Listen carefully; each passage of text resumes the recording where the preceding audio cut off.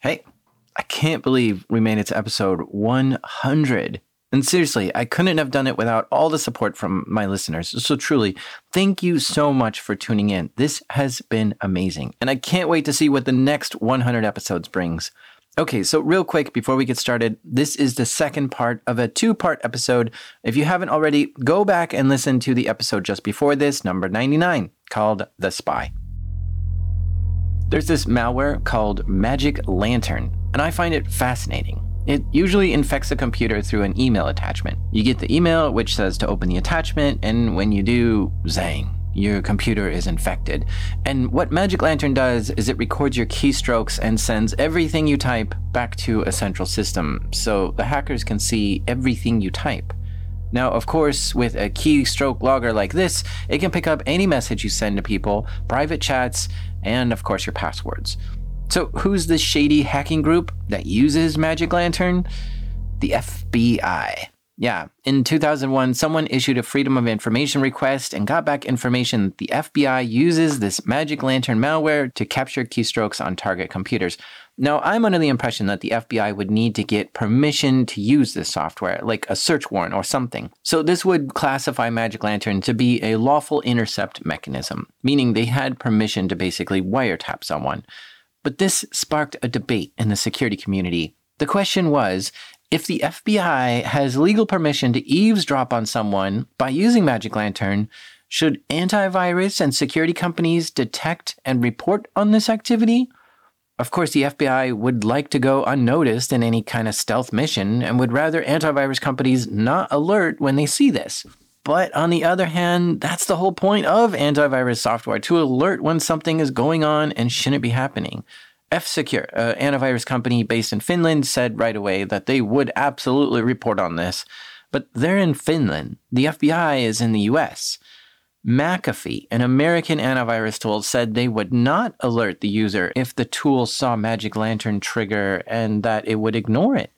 Later, they denied saying this, saying they do in fact alert when Magic Lantern is detected on a computer. But this opens a door to a strange world of allies and enemies, and it's hard to know who to trust when the software you buy might be lying to you, or when the FBI is busy infecting people with malware to spy on them. These are true stories from the dark side of the internet.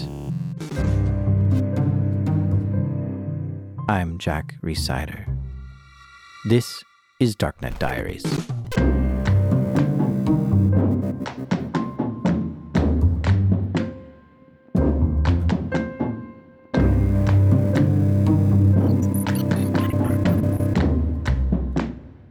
For this episode, we're picking right back up where we left off with John Scott Railton. Yeah. This time, I want to hear more about the research he's done specifically on the NSO group. Oh, and there were some recording issues I had during this interview. I lost the primary recording and had to use a backup, and it's a bit VoIPy at times, so I'm sorry about that. I'm a senior researcher at the Citizen Lab at the University of Toronto's Munk School. And for a little bit less than the past decade, me and my colleagues have tracked different digital threats against civil society groups. Tracking digital threats against civil society groups. That sounds fascinating, so let's unpack that for a second. What's a civil society group? Well, it's essentially non-government organizations or individuals, but some define civil society as people who exercise their freedom of speech and the things that make up a democratic society. So like having freedom of the press is very important to a civil society, one where journalists are free to investigate and write stories criticizing their own government or society. And it's important that their own government or other governments don't stop them from writing certain stories. But the thing is, we live in a world where journalists and human rights activists are being targeted by nation-state actors. And since it's important for a civil society to have journalists and activists spreading the truth, Citizen Lab helps people out when they're targeted by digital threats. Sometimes people get in touch with us and they say, hey, we've heard about you and something strange is happening on my phone, on my device. I'm concerned about it. Sometimes our research comes because we've sort of set ourselves a broad research mandate and are busy looking at infrastructure. And their goal is to investigate those in civil society who are targeted and report publicly about it. This has caused certain groups to go into hiding, and other groups have been arrested because of their work. But overall, the public is just made more aware that there are certain groups out there who are targeting activists and journalists. At some point, the folks at Citizen Lab were connected with Ahmed Mansour. Hello, ladies and gentlemen.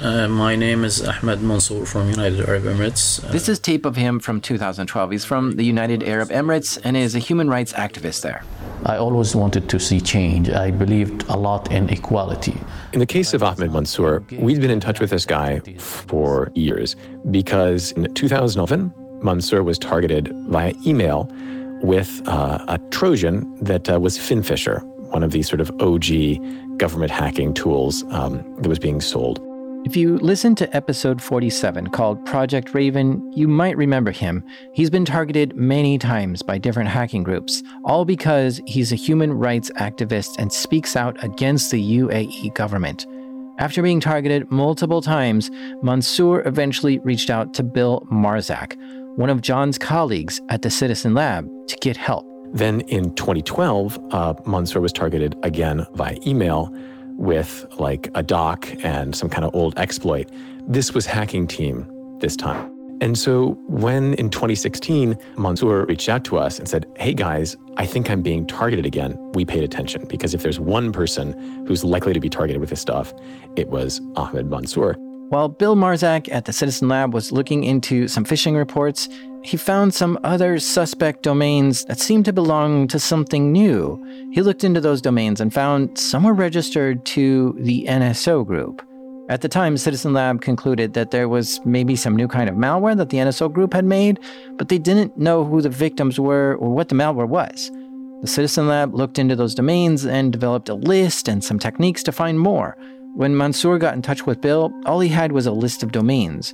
But after he saw Mansour's text messages, remarkably, that led to some infrastructure that Bill found. We had found links to NSO's infrastructure and had come up with a list of domains. These domains were thought to be used by the NSO group to carry out certain targeted digital attacks on people.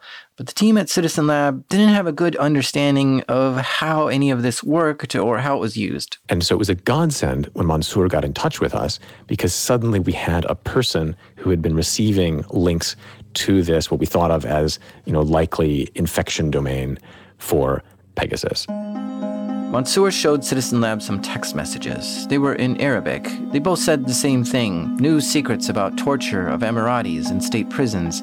Then it had a link. The link was to the same domain that they had just begun analyzing, but wasn't sure how it worked. The first thing we did was rouse a colleague, get him to convince his girlfriend to give up her iPhone, which we wiped, and then MITM'd the traffic and clicked on that link, and were able to get a copy of Pegasus spyware. The colleagues had access to an iPhone they could use to test with.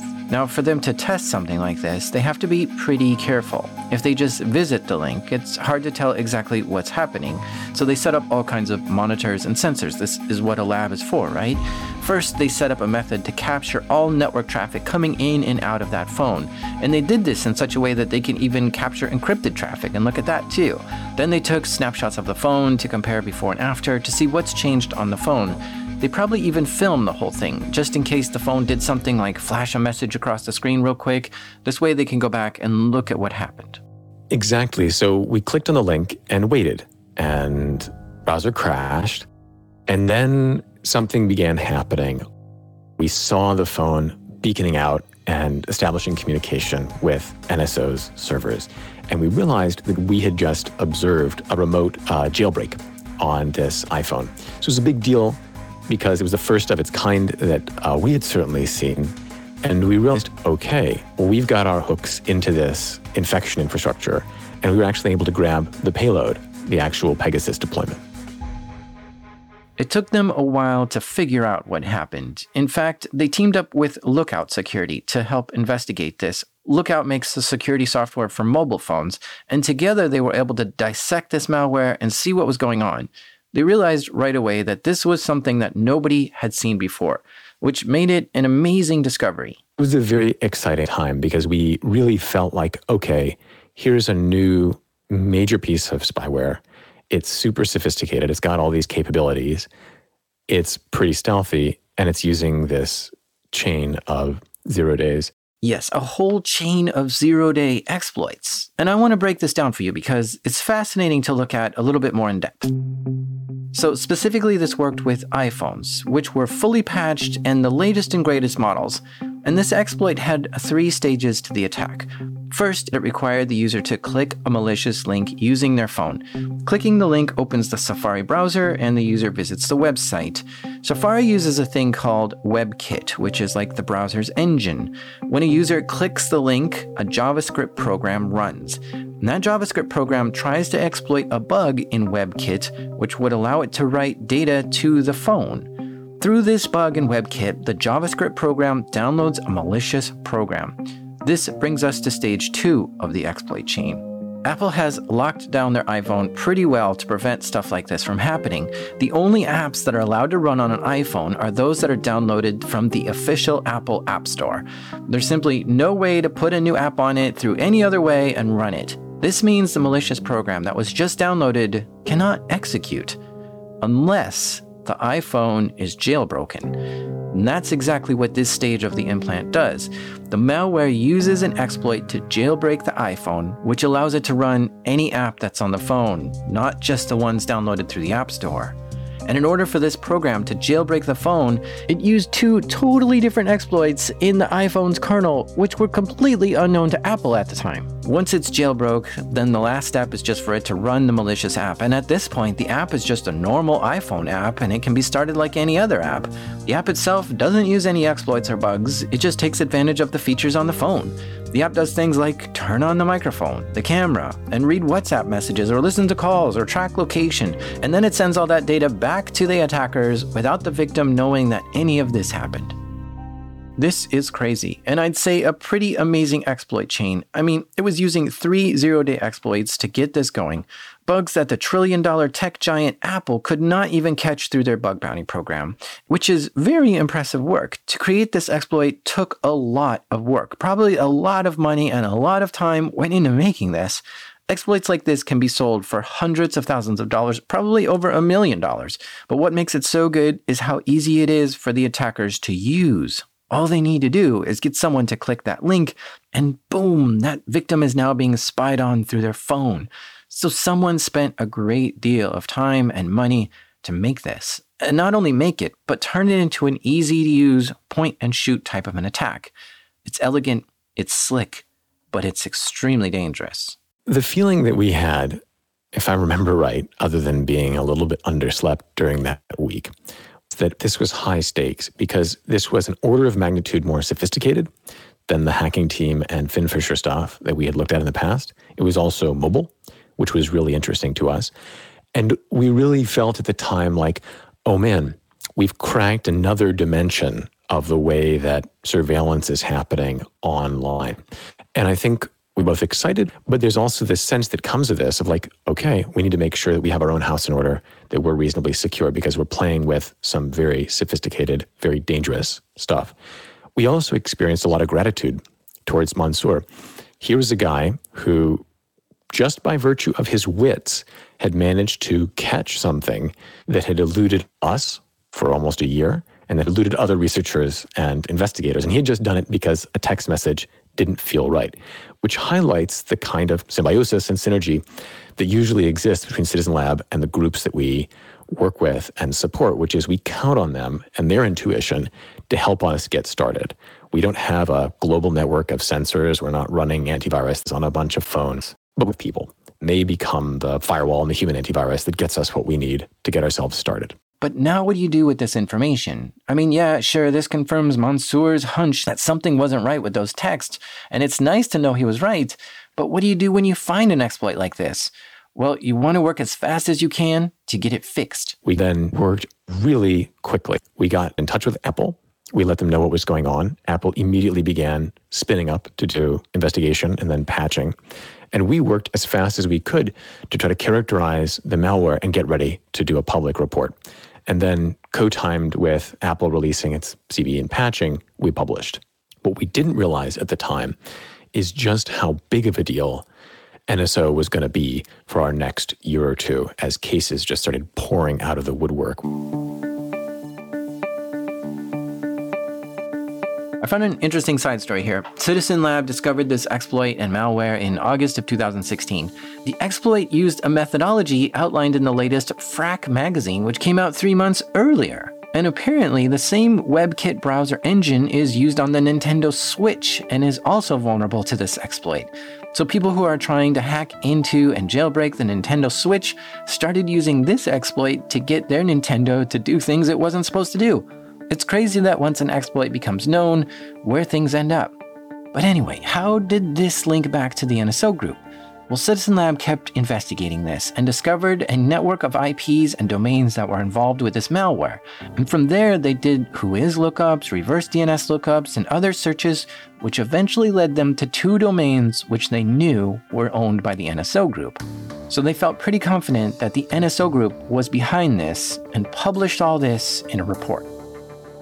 So who exactly is the NSO group? Well, it's an Israeli company started by 3 guys, Niv, Shalev, and Omri. And the initials of those names are what give NSO its name. So NSO is a company that sometimes flies under the flag of other names like Q Cyber Technologies. And they sell really sophisticated mobile spyware. Their customers are governments. And they meet with these governments and basically say, look, you have legal ways of intercepting communications for criminals in your countries, like you can do wiretaps or whatever, but we know you have trouble collecting data on encrypted mobile devices. We're going to help you regain visibility, and we're going to do it by selling you a powerful mobile phone hacking solution. And part of their pitch is like, you don't need much sophistication, just sit at this console, enter a phone number, and presto, you can start pulling data from that phone. Their business model is kind of somewhere between hacking as a service and the provision of software. What we've learned about them more recently is they often play a fairly active role in setting up and operating some of the exploit servers that are used. And basically what they're offering to their customers is the ability to target an arbitrary cell phone and gain access and persistence. And that's what the Pegasus spyware is. It's the malware that Citizen Lab discovered from Ahmed Mansour's text messages. It's the flagship software that NSO sells. It's not the only product they sell, but it's their main one. Now, one thing I hate doing is talking about someone for like an hour without them being part of the conversation. It just feels wrong. So I reached out to NSO, first with Omri, who's the O part of NSO. I invited him on the show back in 2018. And he told me, actually, he listened to my episode on Unit 8200 and liked it. And I was like, great, come on, let's do an interview then. He said, and I quote, "Every major media outlet in the world wants to interview me. Why should I do your podcast?" Smiley face, end quote. I'm like, because you actually listen to my show and like it? Duh. But really, you should come on because I'm going to talk about NSO for an hour and you can either be part of this conversation or not. That was 2018. For 3 years, I've been trying to convince him to be interviewed. I later moved on to going through their official PR channel. I contacted them asking for an interview. I went back and forth with them for a long time. They wanted to know exactly what questions I was going to ask. And more importantly, they wanted to know what sources I was talking with for this story. We went back and forth for months. I kept saying, look, do you want to give your side and be part of this conversation or not? And they ultimately left me hanging. I also contacted another PR person involved with them, and they denied me too. In the end, NSO had every single opportunity to have their voice in this episode, but they refused, which means all I can go on is what's been reported by victims, researchers, and news agencies. I really wanted to have them on this show for episode 100, but it just didn't work out. But NSO has given multiple interviews with other news agencies in the past. They've been interviewed by Forbes, New York Times, and some Israeli news outlets. But the interview I find the most interesting is the one that happened in 2019, where Leslie Stahl from 60 Minutes went to Israel and interviewed them in their own office. Headquartered in the Israeli city of Herzliya, NSO Group operates in strict secrecy. In the company's 8-year history, they have never let cameras in, but they wanted to show us they're like any high-tech company, with PlayStations and Pilates. But there was a lot we couldn't show. Notice no faces. The work is top secret, and some employees are ex-military intelligence and Mossad. Pegasus is such a sensitive spy tool, NSO has to get approval before it can be licensed to any client from the Israeli Defense Ministry, as though it's an arms deal.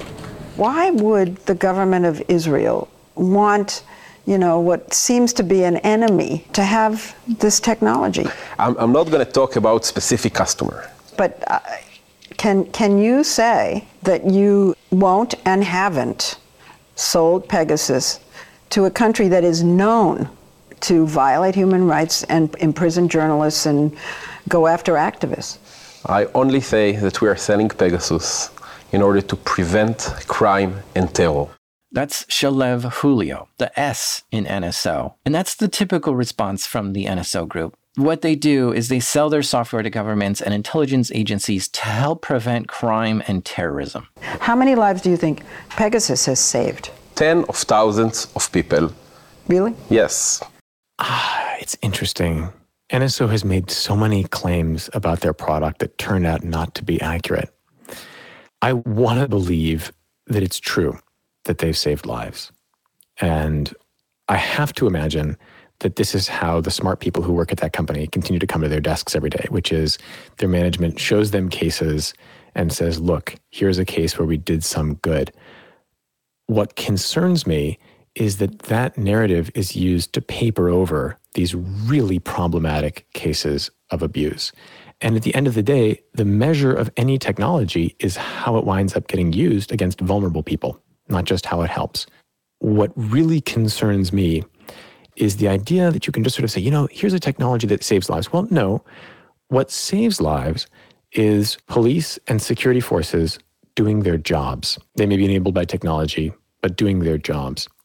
What takes lives is when those same security services abuse their power and abuse the technology that they have to harm people. And we don't have many public cases of NSO successes. We've got a lot of cases of harm. We know about cases where NSO has done harm because when things go wrong for NSO, it becomes known. It's big news. And when things go right, it's kept quiet and the secrets are retained. But there is one story that we do know of where Pegasus actually helped. Let's talk about Mexico. So from that initial discovery of Ahmed Mansour, a lot of things followed. We found evidence that the spyware was potentially active in Mexico. So before John at Citizen Lab even had a copy of the Pegasus spyware, the Mexican government likely purchased Pegasus to aid them in catching cartel leaders and drug lords. Because it's hard to know where their hideouts are or how they're organizing, since they use phones and encrypted messaging apps to communicate. Again, here's Leslie Stahl with 60 Minutes talking with one of the founders of NSO. It's been reported that Mexican authorities used Pegasus to capture drug lord Joaquin Guzman, better known as El Chapo, by tapping the phones of a few people he talked to while he was on the lam. I read it in the newspaper, the same as you. Okay. In order to catch El Chapo, for example, they had to intercept a journalist, an actress, and a lawyer. Now, by themselves, they're not criminals, right? Right. But if they are in touch with a drug lord, and in order to catch them, you need to intercept them, that's a decision that intelligence agencies should get. What if you can prevent the 9/11 terror attack? And for that, you had to intercept the son, the 16-year-old son of bin Laden. Would that be legit or not? And that is an interesting ethical issue. If you're trying to capture a really dangerous person, you might have to go through someone they trust to get to him. And so now you have people who are totally innocent getting spied on and infected with the Pegasus malware. Well, it's a really interesting case, and one funny feature about it is that NSO has made a bunch of claims about the use of Pegasus targeting El Chapo, which have been contradicted by many statements by the Mexican government. So the truth, who knows exactly where it lies in that case. But to the greater point, which is the question about off-center targeting. Now, it's obviously the case that investigations sometimes proceed that way, right? You climb your way towards a potential target. The issue really is cases of success don't falsify the problem of abuse. And at the end of the day, even if a technology like this can be used for good, there's really good evidence that it's susceptible to abuse. And the conclusion that I think people should draw is not hacking is, you should never be technologically empowered to conduct investigations, but rather their behavior needs to be carefully overseen. Otherwise, there will be abuses, and those abuses will have deleterious effects on our democracy. It's the same as police in the United States and anywhere else. It's not that we don't need them, it's that they need to be carefully overseen and legally accountable. And what we saw in Mexico was that when you shook that tree, you just found more cases of abuses than you could count. Let's take a look at some of those cases. John and the team at Citizen Lab were seeing lots more cases of Pegasus being used on people in Mexico. And we found that a consumer advocate, a public health scientist, and a health advocacy organization had all been targeted with Pegasus spyware. And this really caught our attention because one of the people, the public health researcher, was like the director of a national public health lab, a government lab in Mexico. Why were these people being targeted with Pegasus? Well, it turned out that the thread that sort of connected them together was that they had all been advocating for more taxes on soda as a means to reduce childhood obesity. Now, why on earth, you might say, are a bunch of people who are concerned about childhood obesity being targeted with this creepy nation-state tool? We don't really know, but the most likely explanation is that somebody linked to the Mexican Pegasus operator was doing a favor for business. Business that saw this kind of taxation as a potentially serious threat to their bottom line. That's some shady stuff. I mean, we know about lobbyist groups that pay or bribe government officials so they can vote a specific way on issues, like increasing soda tax. This is along those lines, but it takes it a step further. It sounds like certain big businesses who would be hurt by this soda tax were somehow getting the Mexican government to use Pegasus to spy on people who wanted to raise the tax? This is obviously not used to fight terrorism or crime. In fact, it's the opposite. It's using the spyware to actually conduct criminal behavior. From that initial case of 3, we found dozens of cases of Mexican reporters, their minor children located in the United States, lawyers representing the families of victims of cartel kidnappings, the wife and colleagues of a journalist who'd been slain by a cartel, and so many other people in Mexico, all targeted with Pegasus. And the way that that research worked kind of encapsulated our approach to the lab, which is we worked with a bunch of local organizations, gave them guidance on the kinds of things that we were looking for, messages that might look like this, and then worked through large sets of messages, comparing them and examining them against lists that we had previously developed of NSO exploit infrastructure. And this allowed us to quickly parse through large volumes of potentially suspect messages. I just want to recap something here for a second for clarity. NSO doesn't operate the Pegasus spyware. They just make it and then license it or sell it to governments around the world. And from there, it's then operated by law enforcement entities, military, and intelligence agencies. In this case, NSO sold the tool to the Mexican government, and from there, it's now someone within the Mexican government or affiliated organization who has control of it. They must first send a text message to their target to get them to click the link. And once the victims click the link, the phone becomes infected with spyware, unveiling their location, turning on their mic, and everything. But then that data is not sent to NSO, it's sent to the Mexican government or whoever's operating the tool.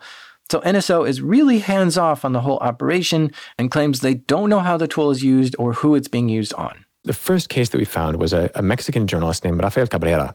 And he was tweeting that he had been getting these messages masquerading as Uno TV, so masquerading as a TV station, providing updates. And they were specifically referring to updates around a presidential scandal, the so-called Casablanca scandal. So it's a big scandal in Mexico, Watergate scale. And these messages were purporting to be information about that scandal. We actually learned later that the primary journalist who discovered that, whose name was Carmen Aristigui, a tenacious investigator, she had also been targeted with this kind of message. And much of the targeting that we saw in Mexico wasn't just like tailored and relevant. some of it was gross. So one of the victims of Pegasus targeting was sent messages saying, your daughter has just been in a car accident. Here's a hospital she was taken to, naming his daughter by name. And I mean, these messages were ridiculous. One of them was like, you don't have the balls to watch it, to watch how I make out with your partner. Look at how good we're in bed, right? Just like ridiculous, jokey stuff, like things that would be preposterous. Some of the stuff is just like boring, super untargeted, like purchase notification. Your card has been charged with the amount of, $3,500. Please see details here, right? Or, stuff about, dear client, there's a payment problem associated with your service. Please see here. But then it would get really pretty direct. So for example, one of the messages coming from usembassy.gov sent to a person who had an embassy, who had a visa application with the U.S. Embassy in Mexico City. And it was usembassy.gov, we detected a problem with your visa. Please go to the embassy quickly. See details here. Right? That's the kind of thing that's going to get discovered pretty quickly.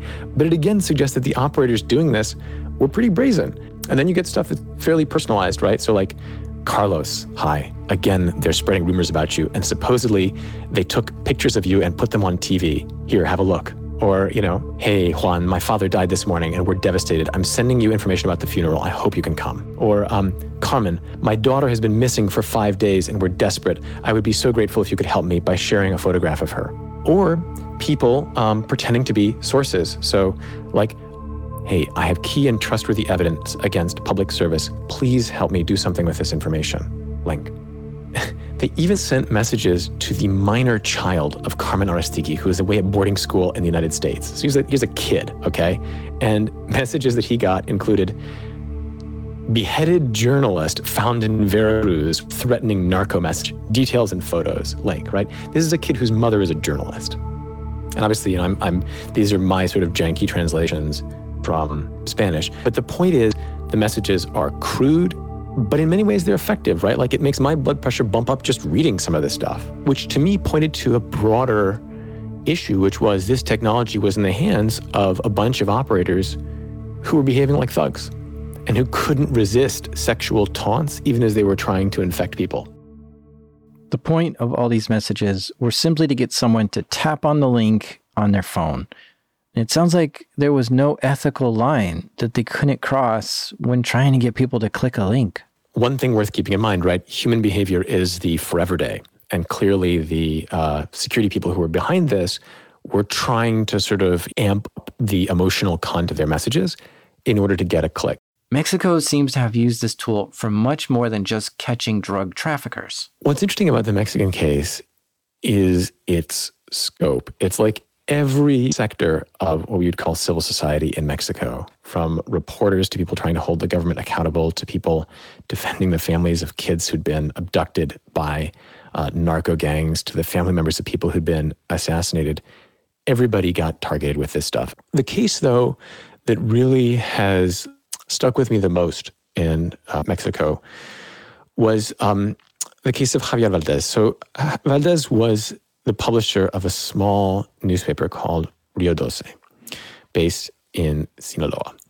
And Rio Doce did the very dangerous thing of exposing official corruption and contacts with narco gangs. Not exactly a very safe thing. But this guy was tenacious and he was well known and he was absolutely without fear.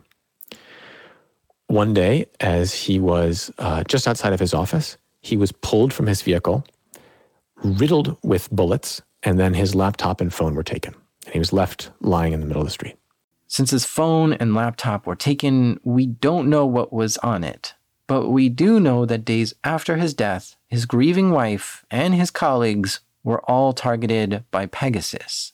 And they were targeted during a time period when they were arguing that the official investigation was not proceeding forward. This is definitely strange, that instead of them investigating the narco gang that did this, the Mexican government was spying on his colleagues and his widowed wife. I mean, this is no way to run an investigation, that's for sure. If you want to get answers from his wife, sit her down and talk with her. Don't place spyware on her phone. So the question arises now, is this NSO's fault for spying on these innocent people, or is it the Mexican government's fault? One person stands out in the Mexican government, Tomás Cerrón. He was the director of Mexico's equivalent of the FBI when all this was happening. It was Zaron's office that had purchased a license of NSO's Pegasus. Yeah, that's Edward Snowden's voice. Citizen Lab, Amnesty International, and Forensic Architecture put together an interactive site to explore this timeline and to hear stories from victims of Pegasus. This site is called digitalviolence.org, and there you can watch a video about Pegasus spyware, and yeah, they have Snowden narrate it. So anyways, it was this Zaron guy who was working for the Mexican government who probably bought Pegasus. Zaron was subsequently charged by the incoming Mexican administration with torture and enforced disappearance. He was issued an Interpol arrest warrant and has fled Mexico.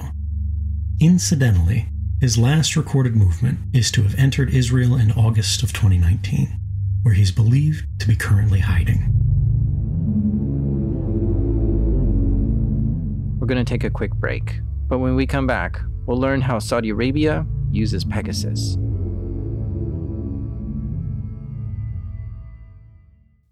NSO has also sold their spyware to the government of Saudi Arabia, and there's a case that made world news which involves Pegasus. As investigators try to find out what happened to Jamal Khashoggi. Saudi Arabia confirms that the journalist Jamal Khashoggi is dead. Jamal Khashoggi's loved ones want some form of closure. Saudi foreign minister saying this was all a terrible mistake. Jamal Khashoggi was a journalist from Saudi Arabia. He was close to the royal family until Mohammed bin Salman was appointed crown prince. After that, Khashoggi was banned from writing and tweeting and was facing repression from the government of Saudi Arabia. He then fled the country and started speaking out against the repression of Saudi Arabia. In October 2018, he went to Turkey and was lured to the Saudi consulate building to arrange for papers for a safe return to Saudi Arabia. As soon as he entered the consulate building, he was strangled, killed, and dismembered.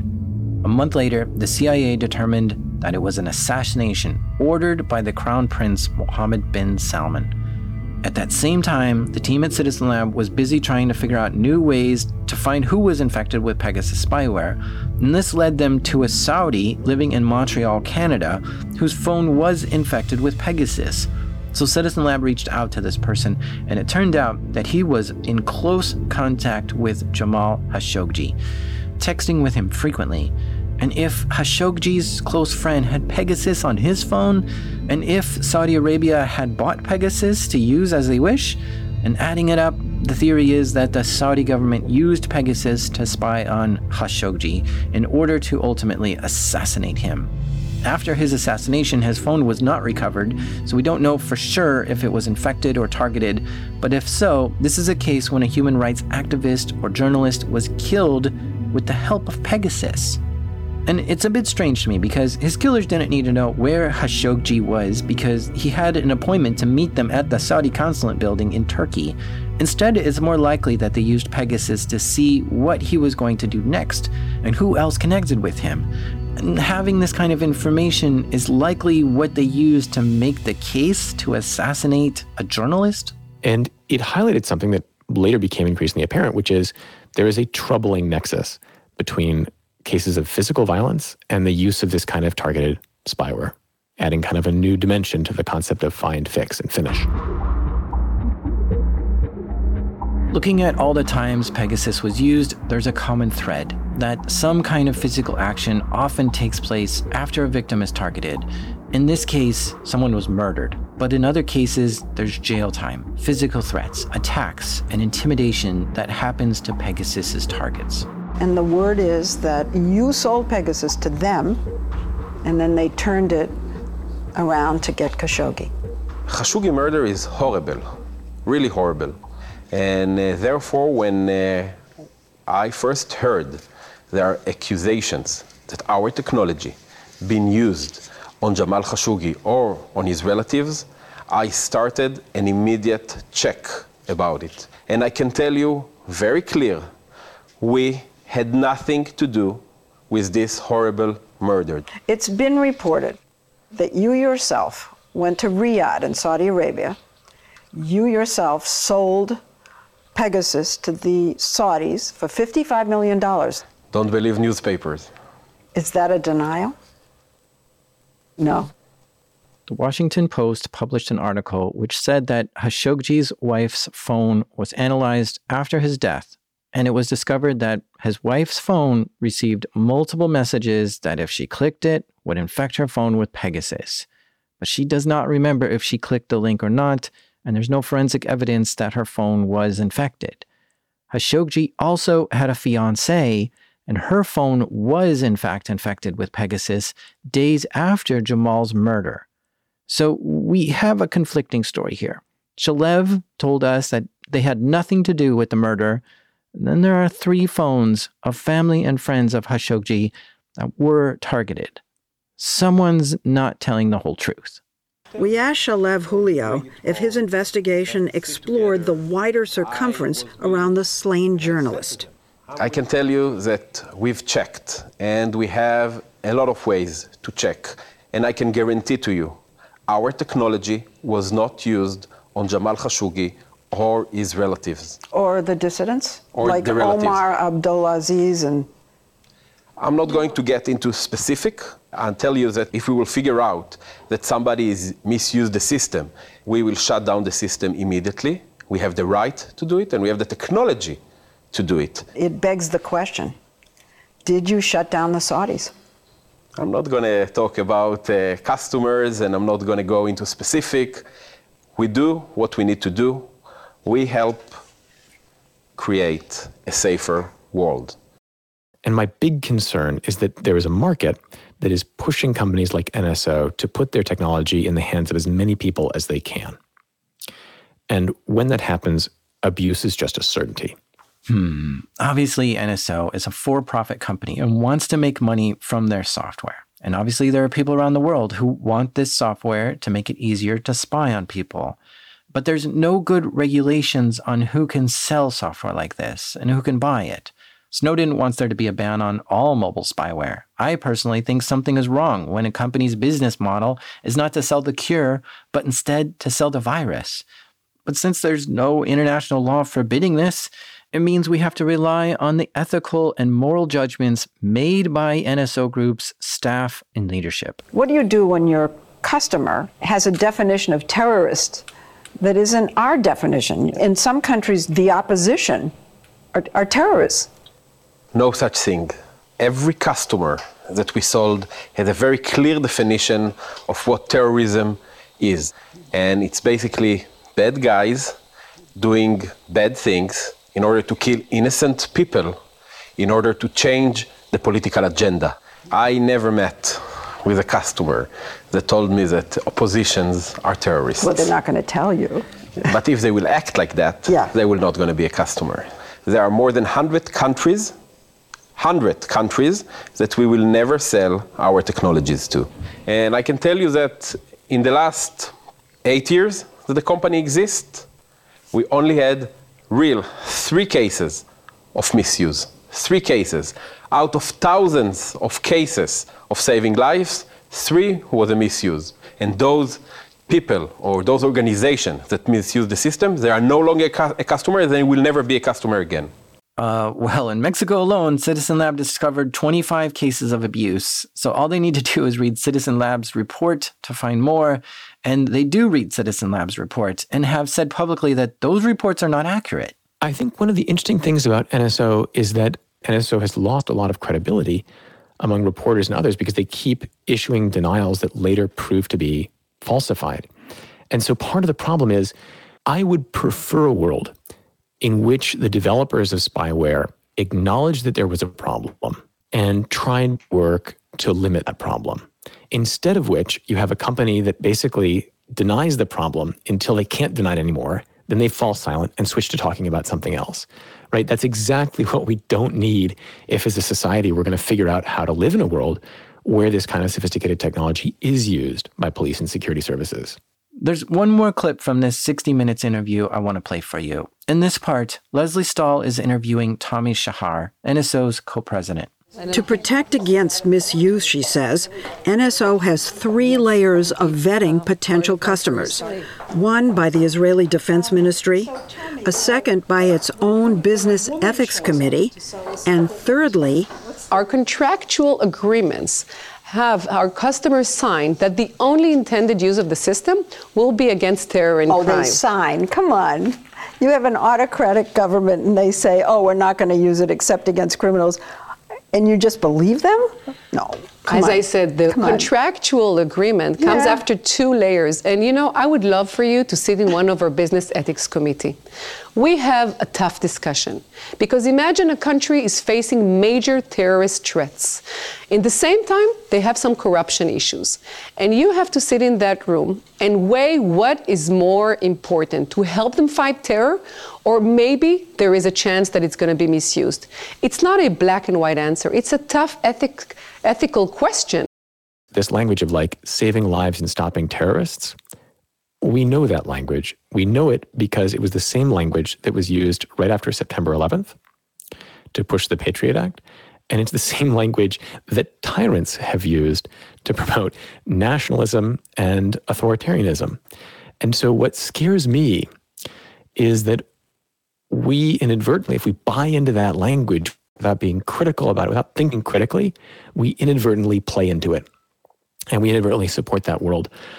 I think there's absolutely room for smart people to work with authorities to do lawful targeting. Absolutely. And in fact, it happens every day. What's concerning to me about players like NSO is that they're totally unaccountable. And in fact, they're in court right now denying that they should even be accountable for hacking like a US company and its users. Yes, so let's talk about that court case. Hello and welcome to the program. I'm Peter Dobby. NSO has faced a number of lawsuits, one of them from WhatsApp. This was a really interesting case. In the spring of 2019, it became apparent to us that something was going on with WhatsApp. We had been working with a lawyer who was representing the victims of Pegasus spyware. And he had been getting these bizarre missed video call notifications. And as he described it, something really weird would happen. He would get woken up in the middle of the night and look at his phone and see a missed video call. He'd go back to sleep. He'd wake up in the morning. He'd look at his phone. But there were no missed video calls when he looked at his phone. This would happen over and over. Attempted video call in WhatsApp, he wouldn't answer the call, and then it wouldn't show him that someone tried to call. And so we began monitoring his device to try to figure out what might be going on. It turned out that he was targeted with what we now know to have been a zero-click exploit against WhatsApp users. A zero-click exploit. Oh man, this just got so much worse. Now you don't even need to click a link. NSO found a way to exploit WhatsApp to take over someone's phone without them needing to do anything. And of course, once the phone is taken over, they can go back and delete all traces, like that missed video call where the infection took place. A zero-click exploit like this means there is nothing you can do to protect yourself against this. There's no link that you need to click, and your phone is infected automatically, even if you have the latest and greatest model in software. Citizen Lab reported this to WhatsApp, but WhatsApp was already investigating similar attacks through its protocol. They patched the app so this couldn't be exploited anymore, and as it turned out, NSO was in fact selling this exploit to its customers, which I guess makes sense. WhatsApp is a wildly popular chat app that exists on a good percentage of all phones worldwide.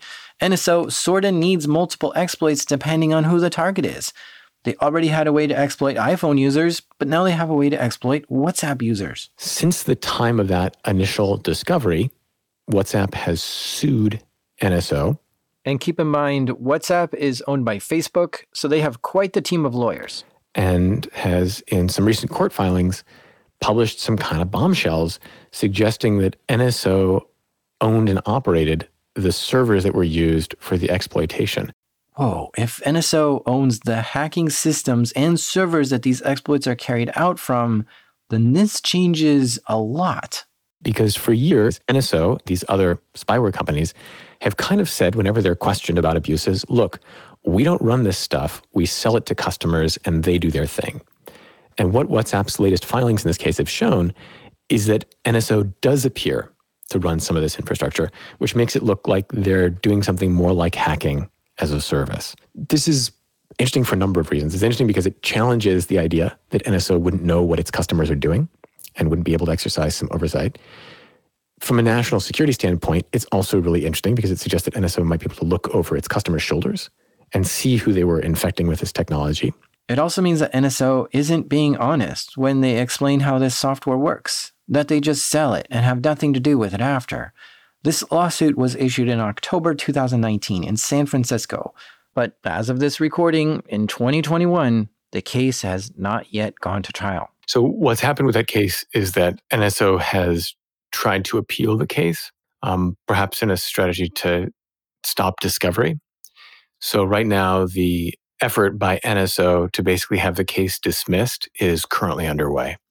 And both sides have presented their arguments. In addition, a who's who of tech companies and civil society organizations have all thrown weight behind the WhatsApp Facebook case. Companies joining in on this case are Microsoft, Cisco, GitHub, Google, LinkedIn, and VMware. Major players have all come in and said, look, this case is really important, and we think that this is a really critical case. And so you have a whole bunch of tech companies plus a bunch of civil society organizations all coming in and saying to the judge, look, don't let this case be dismissed. This is super important. Besides, NSO's legal claims don't hold water. Citizen Lab isn't a part of that case, but we're, of course, watching it really closely. Just a few weeks ago, NSO hit the news again. Something called the Pegasus Project, which is a group made up of 80 journalists and 17 media companies in 10 different countries. They all came together to compile and investigate all reported cases of Pegasus infections. And during their research, they somehow got a hold of a leaked list of 50,000 phone numbers who they claim are possible targets for Pegasus spyware. These potential targets include activists, human rights defenders, journalists, and even government officials like the president of France and the daughter and ex-wife of the ruler of Dubai. But I feel like this news story was slightly misreported. The 50,000 phone numbers on this list were potential targets. It doesn't mean that they actually were targeted by Pegasus. It just means that people who had access to the Pegasus spyware were interested in these 50,000 people. Shalev Julio, who is the S in NSO, was questioned about this in an Israeli news outlet called Calcalist. He said that this list of 50,000 phone numbers has nothing to do with the NSO group, and they wouldn't even have such a list like this to begin with. He thinks the list was probably derived from some kind of HLR lookup system. HLR stands for Home Location Register, and it's like a database that phone companies have that you can use to look up phone numbers to see if those are registered phone numbers. Someone familiar with how Pegasus works said that Pegasus has HLR lookup capabilities within the tool. But Shalev Julio said something else that's really interesting to me. He said he was first notified of this weeks before the list was announced, and that someone notified him that one of his servers in Cyprus was hacked and the entire NSO target list was stolen. And I confirmed they do have servers in Cyprus. But Shalev said it's impossible to have the NSO target list stolen since NSO doesn't have such a database or list of targets, because each customer runs their own instance and infrastructure for Pegasus to run, and there's no central repository of data. But something isn't adding up here.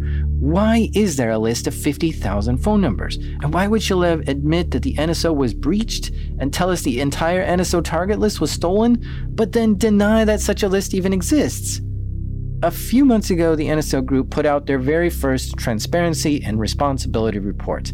In it, they say that customers are contractually obligated to provide logs to NSO, which includes which NSO product they used, how the process was done, why they used it, the duration of use, and who was targeted. So, if that's the case, then the NSO does have a way to collect logs from its customers, and maybe they do have a central place to store those logs. Amnesty International is who initially released this report about the 50,000 phone numbers, but they won't say how they got it, since that could put certain people in danger or burn their source. The Pegasus Project does list 11 countries which show signs that they probably have Pegasus. Those countries are Azerbaijan, Bahrain, Hungary, India, Kazakhstan, Mexico, Morocco, Rwanda, Saudi Arabia, Togo, and the United Arab Emirates. Oh, and I learned more about Rwanda's use of Pegasus. If you know the story of Hotel Rwanda, then you might have heard that the manager of the hotel was arrested last year on terrorism charges. He is not a terrorist. He's a human rights activist. Now, I don't know what's going on with his phone, but a report from The Guardian recently came out and said that the American daughter of the manager of the hotel was targeted with Pegasus. This leads me to believe that the Rwanda government is using it to spy on activists. Officially, the Rwanda government says they deny that they have Pegasus or use it at all, but one of the former heads of Rwanda's national intelligence was actively spied on with Pegasus when he became an opposition for the current administration. On top of that, there's a Financial Times article that came out which also outlined how over 6 Rwanda activists were targeted by Pegasus. And the article goes on to say that people who are opposed or outspoken of the current government party of Rwanda sometimes become missing or go to prison or have to flee the country because of threats or end up killed. This just adds to the pattern of abuse that follows this spyware around. The transparency report that the NSO Group put out said they have 60 customers in 40 countries. 40 countries are their customers. That's 20% of the countries in the world have access to this Pegasus spyware. The NSO Transparency Report says the NSO Group has a list of 55 countries that they refuse to do business with because of human rights abuse, corruption, or regulatory restrictions. And they do say in the report over and over how much they support human rights. And they say they continually investigate their customers, looking for signs where their customers have abused the tool. And they say that they've found that the tool has been abused only 0.5% of the time, which would mean that 1 out of every 200 targets is a misuse of the tool, which I find to be an unbelievable statistic. Because in one interview with Forbes, Shalev Julio from NSO said the average customer has only 100 targets. And we know of over 20 instances where in Mexico alone, this tool was misused. But this Pegasus project highlights hundreds of cases of misuse. Overall, this NSO Transparency Report seems like PR fluff to me. There's nothing transparent about it. Like Leslie Stahl from 60 Minutes asked Shalev point blank if he cut ties with Saudi Arabia after it came out that Khashoggi was spied on with Pegasus and murdered. But Shalev refused to talk about any customers. Well, this transparency report refuses to talk about customers too. It would have been nice if they highlighted the same instances of abuse that the Pegasus Project highlighted and pointed out that these are the specific reasons why we cut ties with these specific countries and listed those countries by name. That would be transparent. But that's not what was in this report. So I'm hesitant to believe any of the stuff written in this transparency report is even true. But when this bombshell allegation came out that there's a list of 50,000 potential targets of Pegasus, NSO got mad and posted a new article on their website titled, "Enough is Enough." And it said the Pegasus Project report had complete disregard of the facts and the NSO will no longer be responding to media inquiries. And I've got to laugh at that part. No longer responding to media inquiries? Are you kidding me? I've been inquiring for 3 years now, and you've refused to talk before this was happening. Now you're telling me your official stance is to refuse to talk about it because another report came out. I don't know how you think this makes you look, but it doesn't make you look good. Anyway, the article goes on to say that there are no connections between the 50,000 phone numbers and NSO, and any claim that there is a connection is erroneous and false. And they give a flip-flop statement saying that they don't have any of their customers' data, but their customers are obligated to provide data if the NSO Group asks for it.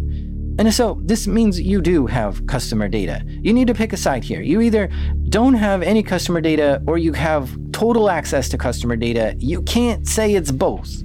Then they end by saying NSO's mission is to save lives by helping governments around the world prevent terror attacks, break up pedophilia, sex and drug trafficking rings, and locate missing children and people, and protect airspace from unauthorized drones flying over. And yeah, that's great. But again, if countries use the tool for good, it doesn't negate the fact that the tool is frequently used to spy on the wrong people and do harm to civil society. And someone needs to hold NSO accountable for getting this tool into the wrong customers' hands. Think about it like this. A while back, I did an episode on the Butterfly botnet. The people who used this botnet to attack with and cause destruction with, they got arrested. And okay, that makes sense. They did a criminal act. But the person who made the Butterfly botnet got even more prison time than the criminals. And that's because he created malware with the intent to do harm with it. Here we have NSO creating malware to hack into people's phones. But the only difference is NSO says they make the tool to help save lives. But if they continue to do multi-million-dollar deals with oppressive regimes who use the malware to attack civil society over and over, then the NSO group needs to be held accountable for that. They obviously know how dangerous this malware is, and if they had any kind of notice that a person they're selling it to may use it to commit some non-lawful activity with it, then that alone should be enough to get them in trouble for what they've been doing. Anyway, in July 2021, Israeli government officials visited the offices of the NSO group. It looks like they came to review their export licenses and audited NSO to see if they've done anything wrong. It's fuzzy and we're not sure what actually happened here or what's going to happen, but it's not a good sign when your government comes to your offices and starts looking through your documents. Now, you might be wondering, wait a minute, haven't all these Pegasus vulnerabilities been fixed? Like, didn't Apple fix that one when John reported it and WhatsApp fixed theirs? Is this even an issue still? Actually, yeah, it is an issue still. They have a new version of Pegasus. Apparently, NSO has many different exploits that they can use to get the Pegasus spyware onto phones. Every time there's an exposure like this, NSO makes a bunch of brave claims in public and off the record to people that they came right back online with some new exploits. And their narrative is that they've always got something in the pipe. I think one thing to consider here is that we know, of course, you burn an exploit chain, you make something public. There's a big technological cost to getting back online. Moreover, you may have like a whole lot of customers with devices that are already infected out there, but that are now beaconing to infrastructure that is known by security researchers and others. And so the huge cost to customers of getting back online. I think we're still learning as we watch the NSO example, just what constitutes real disruption and what constitutes a cost of doing business. And it seems to be in the same way that, certain cowboy capitalist firms view fines. I'm tempted to say NSO may view the exposure of some of its exploits as part of its cost of doing business. Certainly it's not, it seems, in want for capital. And I guess this is one reason why NSO is so focused on Citizen Lab, because Citizen Lab has fixed these vulnerabilities that Pegasus uses a few times. And it's extremely costly for NSO whenever Citizen Lab discovers a new one and reports it. And so it makes sense for NSO to be very interested in what John and his colleagues are doing at Citizen Lab, because they're exposing a very powerful organization. But this isn't just the work of Citizen Lab. Lots of other organizations have all researched and published articles about NSO's spyware. Lookout Security has analyzed malware and published reports. Amnesty International has also publicly exposed other things that NSO Group has done. And so that brings us back to Black Cube spying on John Scott Railton and Citizen Lab. Why would they do that? Well, Black Cube is just a for-hire spy agency, so they likely didn't come up with this idea themselves. Somebody probably hired them to send a spy to the US to meet with John. As John was thinking about who could have possibly hired Black Cube to spy on him, some news came out with more information. After we realized that, both myself and my colleague Bahar were targeted, the AP uncovered 4 more people who all were supporting victims, including a journalist and lawyers. And it appeared part of a coordinated effort to get information about legal cases against NSO, and ultimately, if you look at it, right, to frustrate the ability of victims to get justice. These were lawyers representing like the parents and people, parents of children who had been disappeared by the Mexican government. I mean, these were not lawyers for wealthy people. These were lawyers for victims. And the case really, to me, highlighted the extent to which somebody with deep pockets was trying to basically blunt any attempt by those victims to gain justice. So John and his colleague at Citizen Lab were targeted by Black Cube spies, and they asked a bunch of questions about Citizen Lab's interest with the NSO group. And then there were a few lawyers of victims of NSO who were also spied on by Black Cube. And so, if you connect these dots together, does this answer the question of who paid Black Cube to spy on John? Well, I think, I'll let your listeners make the judgment of what this might indicate. Okay, but let's do a thought experiment here. If the NSO group paid Black Cube to spy on its critics, then what does that mean? Well, in my opinion, it puts the NSO group in an ethically indefensible area. Because NSO just sells spy tools. They claim they don't do any of the spying themselves. And so every time you try to put your finger on some action that the NSO group did wrong, they just step aside and put blame on their customer. And since they are so secret and hidden about what they do, you really don't know how much they should be blamed for. But in this case, where Black Cube spied on Citizen Lab and lawyers of victims of the Pegasus software, if the NSO group is who paid Black Cube to do that, then this is a clear case of where the NSO group themselves did something unethical. Not their customers, but them. And if that's the case, does that show their true colors of what kind of company they really are? Because if they are an unethical company, you can't believe what they tell you. And you can't trust them to make ethical choices, like who to sell their spyware to. Oh, and I also want to mention that this spyware might be coming to a police department near you. Joseph Cox at Motherboard wrote a story last year that the NSO group tried to sell its spyware to the San Diego Police Department. An NSO group goes by many names. Here in the US, they call themselves Westbridge Technologies. And Omri, the O in NSO, has spearheaded NSO's presence in the US. In fact, his office is in New York. And it also sounds like the FBI might be conducting an investigation on the NSO group. Joseph Min at Reuters wrote an article saying that the FBI was trying to determine if the NSO group got any of its exploits from Americans. But I also imagine that the FBI would be concerned about whether or not foreign entities use Pegasus to spy on Americans. I mean, it should be a crime under the Computer Fraud and Abuse Act to gain unauthorized access to someone's phone or computer, because you can't just hack into someone's device without their express consent. That's illegal. So I do hope U.S. authorities are collecting information on what Americans have been targeted, and whoever is doing it get in a lot of trouble for it. But this is the sort of gray area of this whole thing. NSO claims that what they're doing is selling a lawful intercept technology and should only be used when law permits and there's permission to do so. But there doesn't seem to be any consequences to governments who abuse this tool.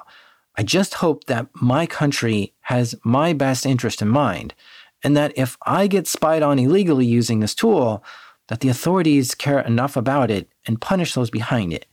Because I'll never be able to win a security battle which is me versus $1 billion company like the NSO group. I can do things to be safer, but I will never feel safe, not until my government fully has my back on these issues.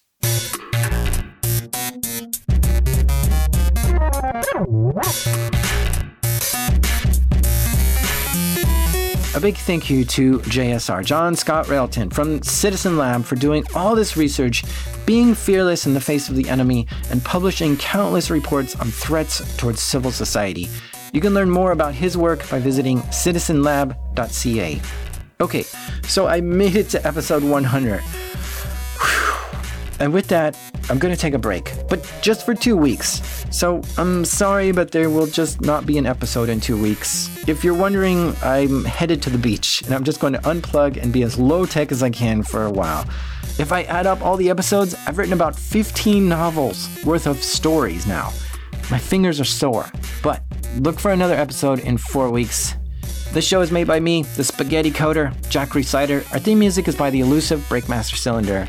And even though I'll be on break next week, I'm still going to my hacker support group that I'm in. It's called Anonymous Anonymous. This is Darknet Diaries.